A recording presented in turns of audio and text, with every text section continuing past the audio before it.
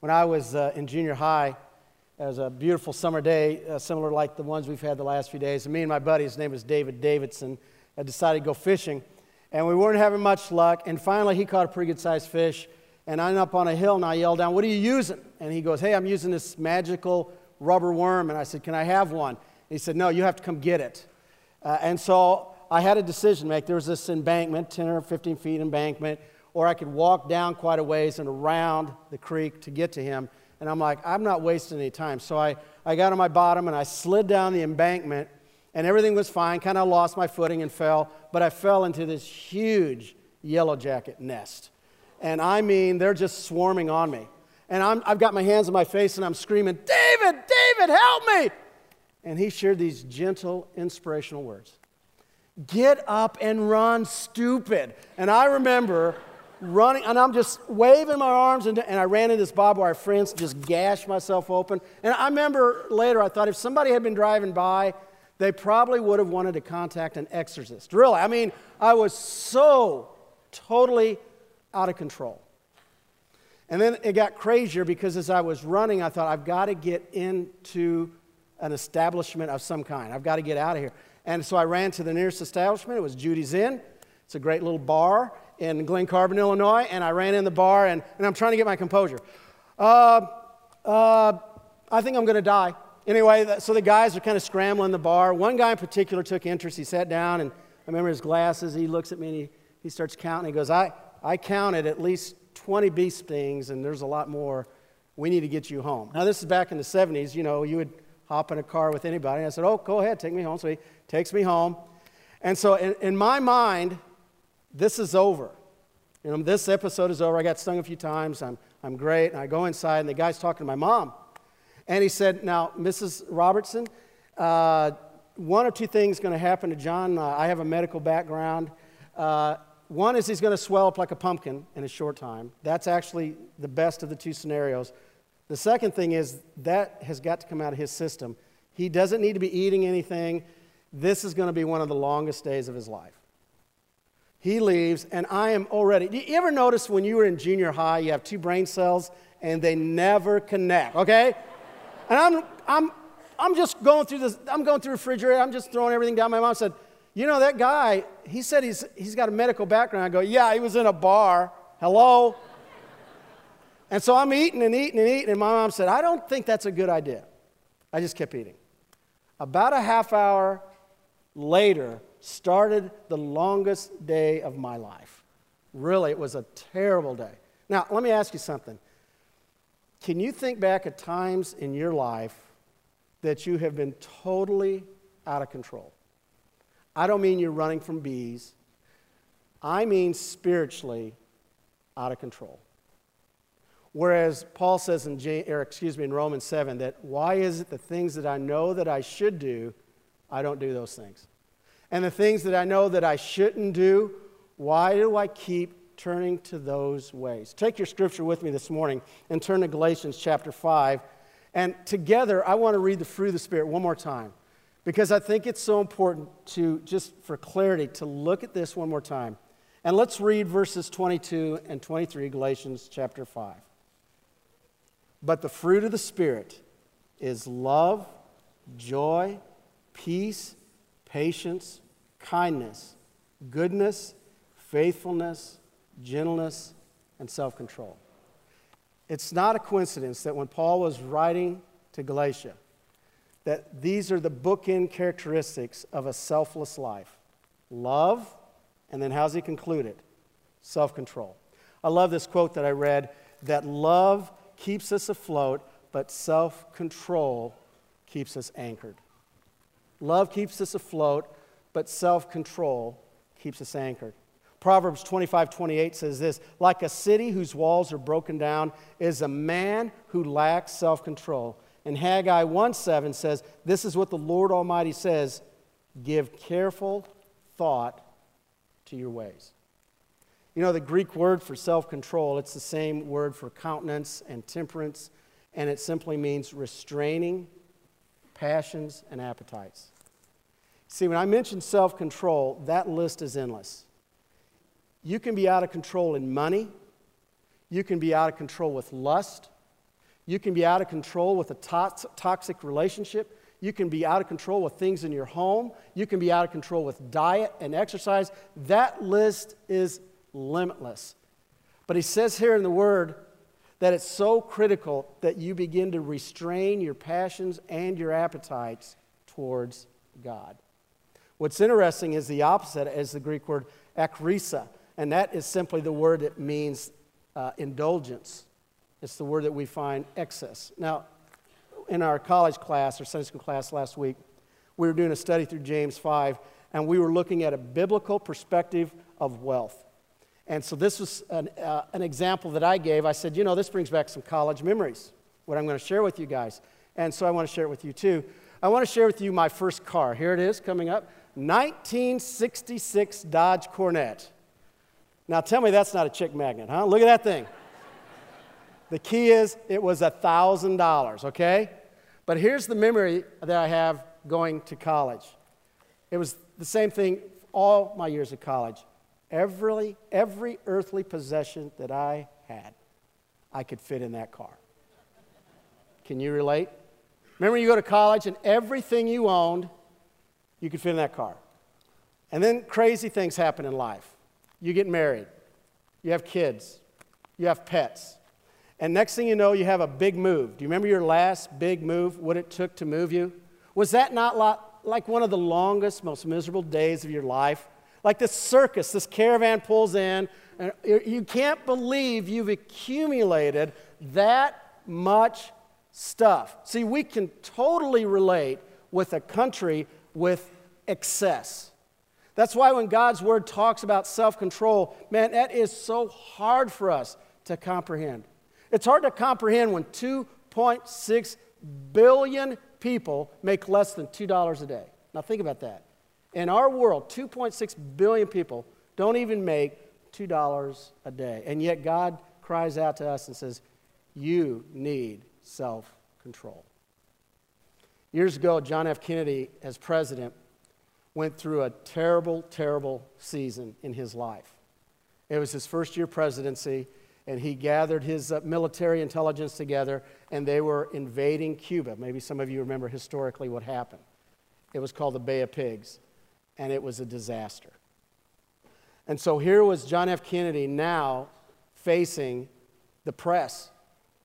And his own cabinet was surprised when John F. Kennedy opened up that press conference after the Bay of Pigs, and these are the words that he shared. The victory has 100 fathers, but defeat is an orphan. What matters is only one fact, that I am the responsible officer of this government. In other words, there was a terrible mistake that was made, we lost lives, and I take personal responsibility. And so I thought a lot about preparing for this message on self-control, and I thought, here's one angle. I can come across like I have my act together and tell you how you need to be in control of your life. And that would make me a huge hypocrite. Or I could just be honest and say, you know what? I struggle with things just like you. And I thought, what is an area of my life that I need control over? And so I want to share with you what would go in what I would call my self-control issue. Okay? Here's my issue. Anger. If I had a nickel every time I was a kid that I threw something or hit something or somebody, I would be a wealthy man. And I've had to battle anger my whole life. And just about the time I think I've got a handle on it, it just crops up in different ways. It's interesting, we had a Bible study a few months ago with my men's Bible study group. It's called the Wild Hogs. And a very spiritual group. Anyway, we were going through the Sermon on the Mount, and we got to anger. And I tell you what, I was so moved by how honest and authentic these guys were. All of us were sharing, you know what? I've got to deal with this in my life. Because even though I can cover it up in some ways, it comes through time and time again. Matter of fact, the book we were studying is by James Byron Smith. I recommend it highly. We have all three books of his in our bookstore. And he said there are two types of anger. One is visceral, and the other one is meditative. Now, here's visceral. Visceral is what some people would say is having a quick fuse. Okay? Here's some examples of that. You're driving, you're late, getting home, and somebody runs a four-way stop while talking on their cell phone. You ever had that happen? Or in the next 2 weeks, you're driving close to the campus. One word, freshman, okay? And you look down the one-way streets and you go, really? Really? Okay, you know that sensation? It's when a waitress spills their water on you. And here's a big one. It's when somebody takes your pew at church. You know what I'm saying? That's what I'm talking about. It's that quick fuse, and we can relate to what it is that gets us. But then meditative anger, now that's different. It's like a slow boiling stew. And we're pretty good at controlling it. I'm pretty good at controlling it. I can go to church and I can smile and I can high five everybody. And there can be somebody who really annoys me and I'm just, oh, praise the Lord. And then I get home. Do you know who I take the anger out on? My family. The people who actually are in my corner, who love me the most, are the very people that I just spill that anger on. So even though I think I've got to control, there are times I realize, God, I really don't have a handle on this yet. And I continually have to go before God and say, God, okay, I realize I'm a work in progress, so please work with me. Proverbs 26, 18 and 19, I want you to turn to that very powerful section of Scripture, because here's a couple ways I realize I cover up my anger. One is sarcasm. I think sarcasm is a spiritual gift sometimes, and I use it. Maybe some of you can relate. And the other one is, this is an interesting Scripture. Look at this, Proverbs 26, verse 18 and 19. Like a madman shooting firebrands or deadly arrows is a man who deceives his neighbor and says, I was only joking. It's where you throw out that dig and you know it hurt. And then you follow up and say, hey, you know what? I'm just messing with you. I'm just kidding. And deep down, you know you weren't kidding. And so God says, even though you think you have certain handles on things in life, don't be afraid to look in the mirror and say, God, I really don't have control. You need to take control. So this morning, I simply want to share with you two takeaways from this whole idea of self-control. Number one, there is no such thing as self-control. It's not about self. It's really about self-denial. It's about clothing yourself in Christ. I love what Beth Moore said in her study on the fruit of the Spirit. She said the Holy Spirit develops us in the pursuit of holiness. That's what the Holy Spirit does. But the fruit of the Spirit, those are the attributes that we are to become, not that come naturally to us. Now, did you catch that? Because that's a huge point. It isn't natural to have the gentleness of Christ as we reach out to others. It isn't natural to love others the way that Christ loved. It isn't natural to be in control. That's not natural. That isn't natural at all. But when you allow God's Spirit to start getting into your life, you realize that you're growing in Christ. I always share with people, they'll say, as a minister, what is it that keeps you going? What is it that keeps your faith strong? And here's one of the things that keep my faith strong. I share with people, I'd say, because I have seen transformation time and time again, and there's no other way to explain it other than Jesus Christ. I have seen people over years become totally different people, and there's only one explanation. It's Jesus Christ. It is the grace of Jesus Christ. He can change you. He can change me. Whatever it is this morning, whatever area of your life that you feel like, God, I am not in control, you need to know that through the grace of Jesus Christ, He can gain control. He can gain control. My question then is, number two is simply this. The second takeaway is, are you willing to be still, seriously be still, and listen for His voice? To illustrate that this morning, I have a new friend. Her name is Sherry Newcomer. Would Sherry come out? And Sherry has a friend we'd like to introduce you to, and his name is Shooter. Everybody say hi to Shooter. All right, so here we go. I've asked a handful of people here if they'll just call out the name, Shooter, and he'll come to them, I'm sure. Tim Thompson, is he in the house? Tim is up in the balcony. He moves on me every service. Tim, it's great to have you in the worship service this morning. Okay. Tim, would you call Shooter? Shooter, I got a biscuit. Come here, Shooter. Come on, Shooter. All right. You know, that dog is sharper than you. Tim tells you to stand up, sit down, worship. You do it. Boom. No way. Okay, Pam. Pam's got a great voice. And so, Pam, would you call Shooter? Yeah. Well, Shooter definitely likes Pam better than Tim. But that's not working. Ken Mitchell, where's Ken? Now, Ken is a semi-retired school teacher over at Edgewood. He has influenced countless men and women.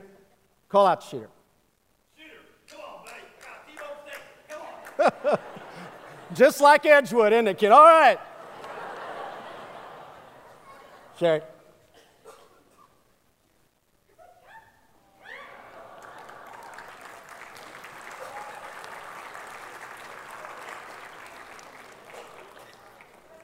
Oh, if that only worked with teenagers. I don't know if you heard Sherry's word. Did you guys hear the word?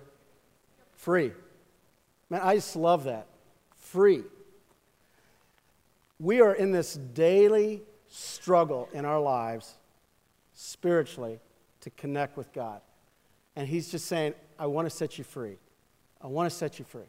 And we come to God and we say, God, why is it this area in my life I just cannot? And He's like, okay, I'm with you. Because here's the answer. You ready for this?